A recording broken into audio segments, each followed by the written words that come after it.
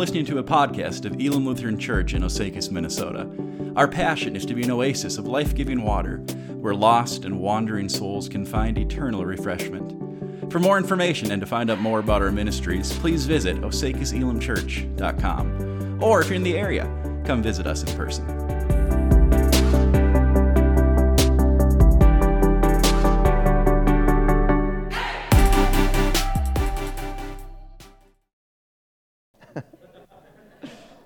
But so good to be with you here today. Well, we've been in this Broken Heroes series for a few months now, and I don't know about you, but I have found this to be incredibly encouraging because it means there's hope for me. It means there's hope for me. God wants to use me. He wants to use you as you are, as we are, in all of our messiness, with all of our flaws and all of our foibles and all of the things about us that are not as they should be. Just like he used Moses, the murderer, David, the adulterer, Thomas, the doubter. We've been discovering that human weakness is not actually a barrier to God. Instead, he loves us in the midst of all of our frailty. He forgives us, he changes us, and he uses our story, our witness, in powerful ways to impact others for the kingdom of God. These great heroes of the faith, they don't stand on some other higher plane than the rest of us. They were human, and we're all in the same boat. And there's incredible encouragement in discovering that. Well, today we're going to zoom in on Joseph and his dysfunctional family. And as I look out and I survey the congregation, I'm greatly encouraged to hear that you took my advice and brought all of your own dysfunctional families as well. Thank you so much for doing that. Mine is here too. We're going to have a good time together. Here's the text. It's really all of Genesis 37, but I'm just going to read the first 11 verses. It's kind of a long chapter. So first 11 verses of Genesis 37, and I'll ask you to rise for the reading of God's Word.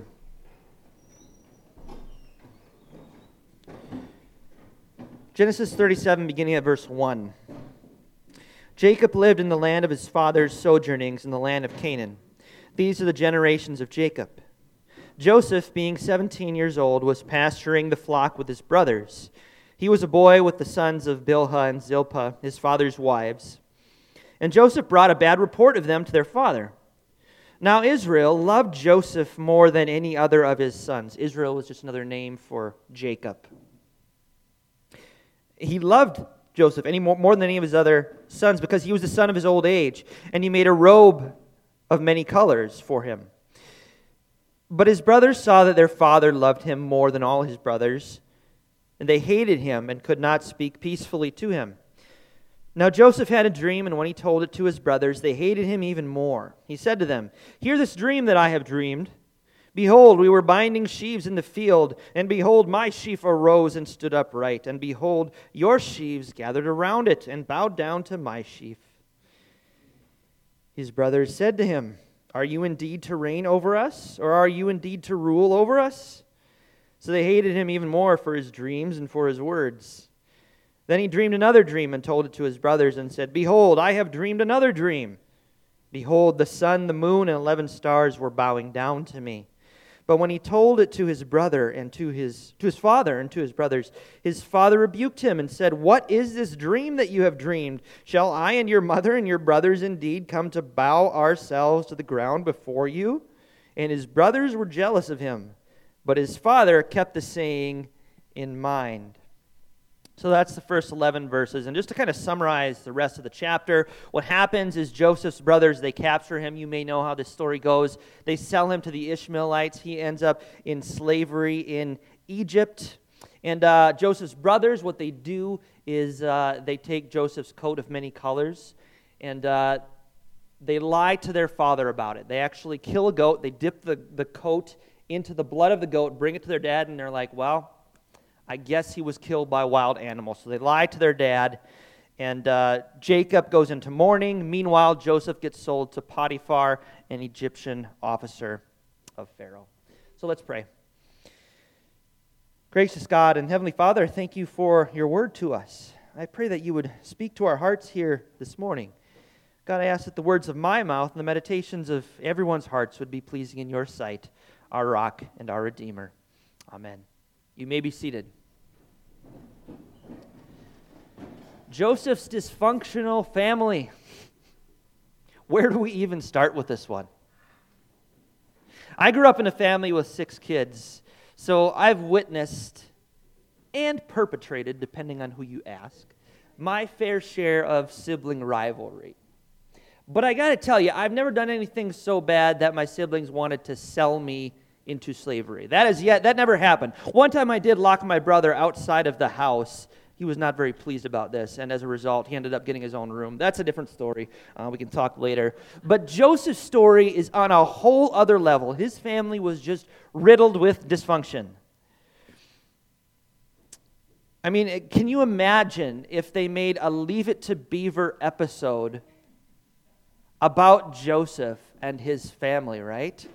How would this go down? Well, Wally and Eddie Haskell trapped the beeve in an empty septic tank because Ward loves beeve more. Then they lie to June about it, and the episode ends with June crying over her supposedly dead boy who was torn to bits by a stray dog. Roll credits, cue theme song.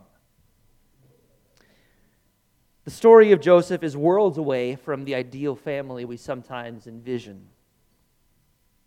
But let's be honest here. Joseph was kind of asking for it, right? He was a tattletale. He went to his dad and was snitching on his brothers. And snitches in general do not get treated very well, as we know. So already there's this seed of pride there in Joseph.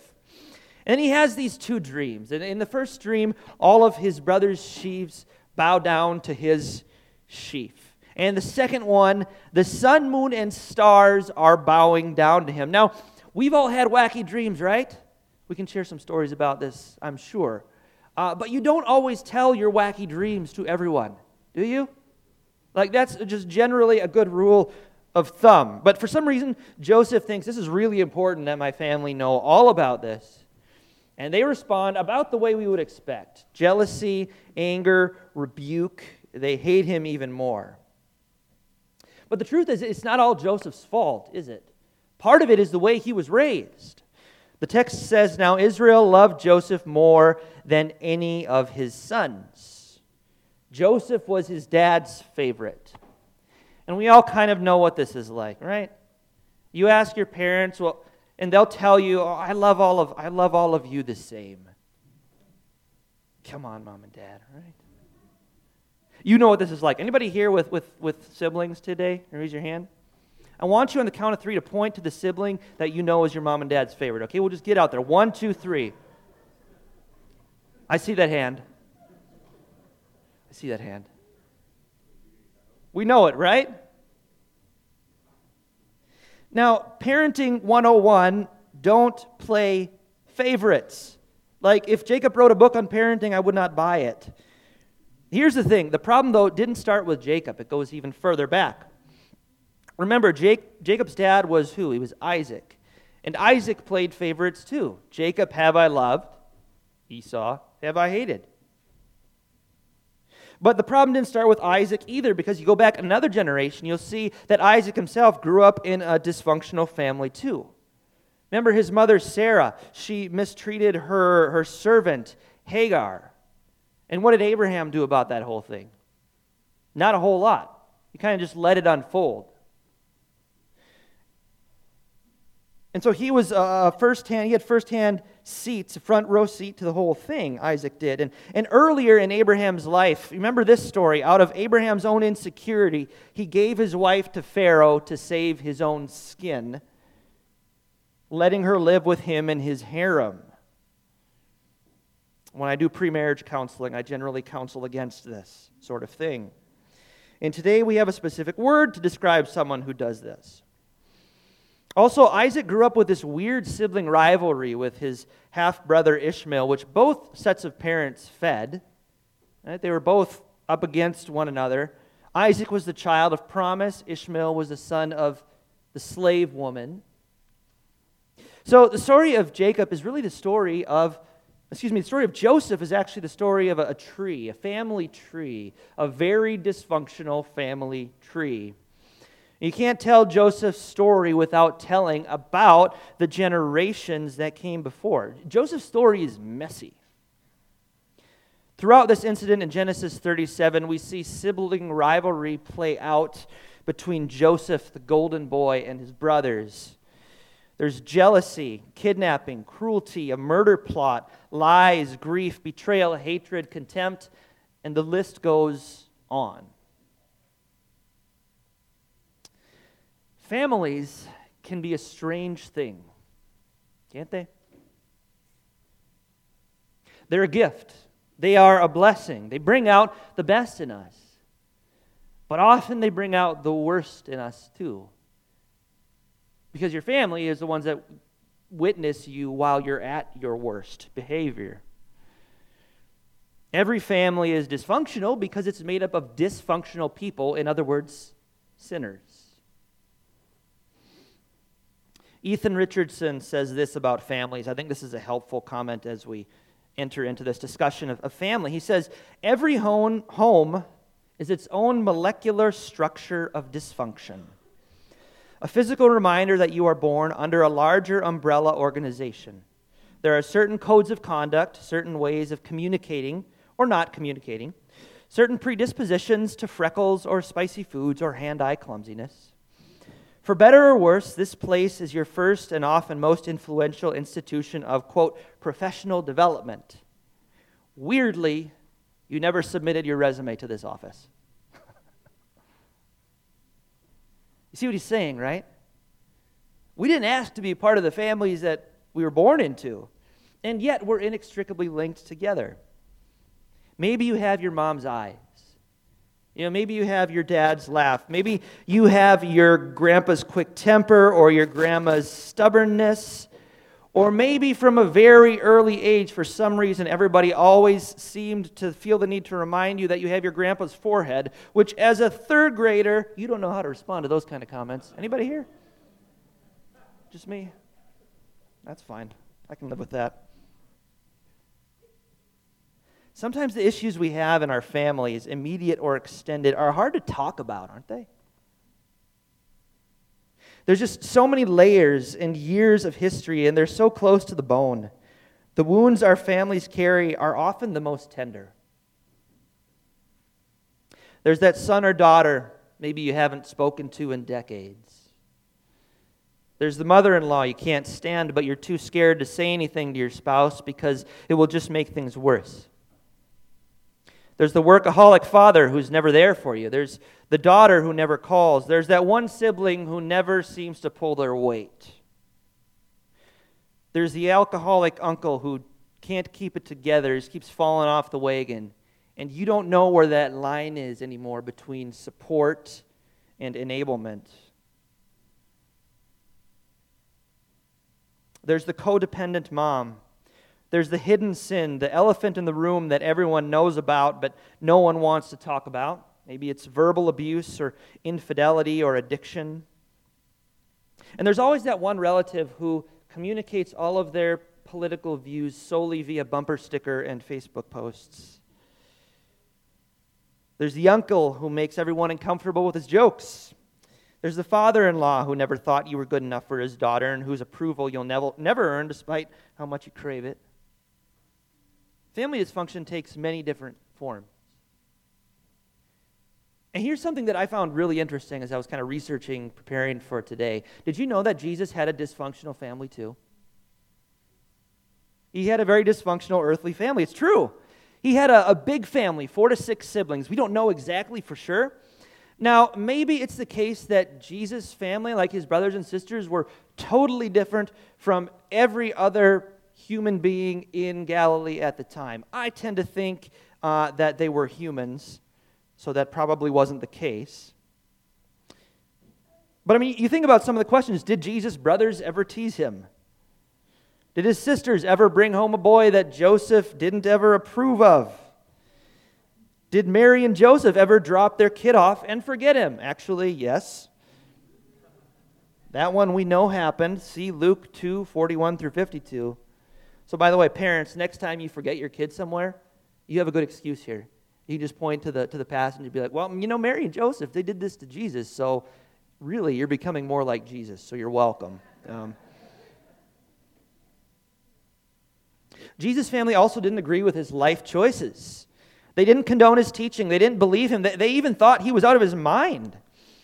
He and his siblings may have even grown up without a father. Now, we don't know this for certain, but a lot of scholars speculate that because Joseph doesn't appear after the birth narratives, there's a good chance he may have died fairly early on. How would that have affected their family dynamics? Well, statistics tell us not in a very good way. And all of this adds another layer to Hebrews 4:15, which says that we have a great high priest who sympathizes with us in our weaknesses. Because Jesus experienced family dysfunction firsthand. Which one of these should I be?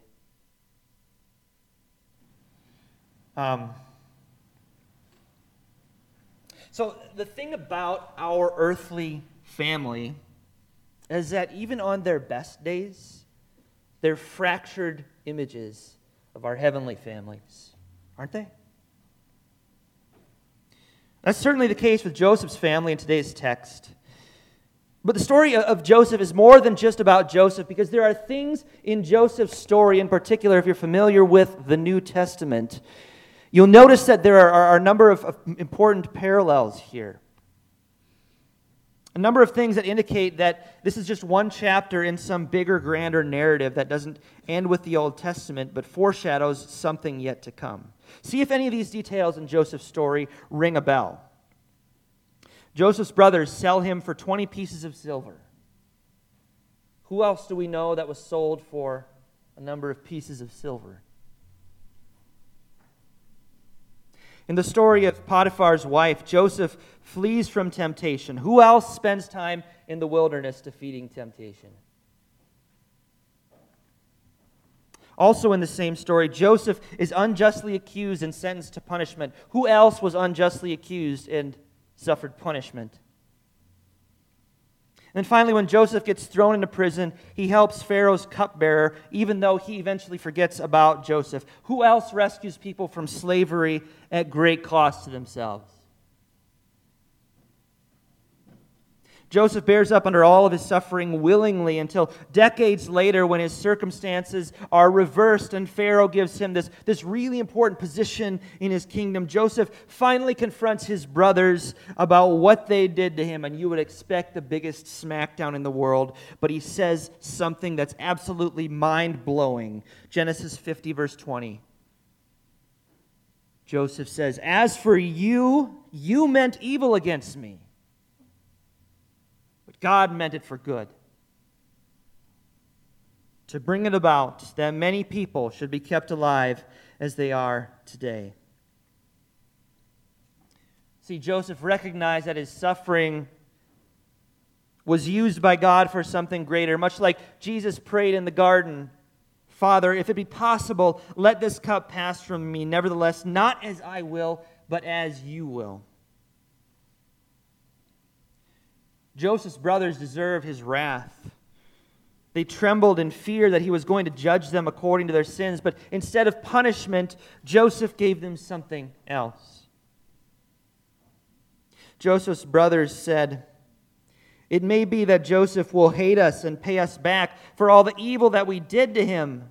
But Joseph's response rocked their world. He says, "Do not fear, I will provide for you and your little ones." Thus he comforted and spoke kindly to them.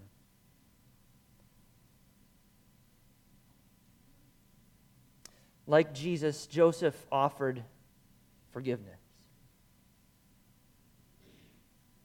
God offers forgiveness to you too this morning. Did you know that?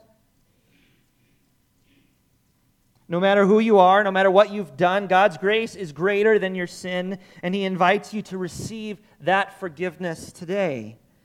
He wants to deliver His grace to you. One of the things that we do here at Elim, we do this on a monthly basis, is we celebrate the Lord's Supper. We celebrate communion. Family meals are important. In a very real way, the Lord's Supper is kind of the family meal of the church. It's one of the places we can always come to find mercy in our time of need, to taste and see and not just hear that the Lord is good. So the only question that ultimately matters this morning is, are you hungry? Are you thirsty? And maybe you think, well, I don't know. Like, how do I know if I'm hungry enough? How do I know if I'm thirsty enough? How do I know if I'm good enough for the Lord's table? But I invite you to think about it like this. Hunger and thirst are not things we work up by ourselves. You don't get hungry and thirsty by trying really hard to get hungry and thirsty. You get hungry and thirsty simply by lacking something, food and water. The same is true spiritually. To hunger and thirst for righteousness means you lack righteousness. So do you recognize that this morning? Do you recognize that you lack righteousness? And do you hunger and thirst for the righteousness that only Jesus can provide? And if that's you, you are welcome at the table today. Friends, our ultimate identity rests securely not in our earthly families, but in God's family, where we are perfectly beloved sons and daughters. That is our true home. That's where we really belong. I love what Chad Bird says about this. He has a great quote. He says, "The house that builds each of us, fathers, mothers, sons, daughters, is the house of grace, built from the wood of a Roman cross, decorated with the holiness of the Spirit, and inhabited by the Father who holds us all in his lap of mercy." Isn't that good? Holds us in his lap of mercy. See, in God's family, there's no sibling rivalry because, as Paul says in Galatians 3:28, there is neither Jew nor Greek. There's neither slave nor free. There is neither male and female, for you are all one in Christ Jesus. There are no more prodigal sons or daughters because our Father has had mercy on us all. He set an open seat at the table this morning. Will you come and join the feast? Let's pray.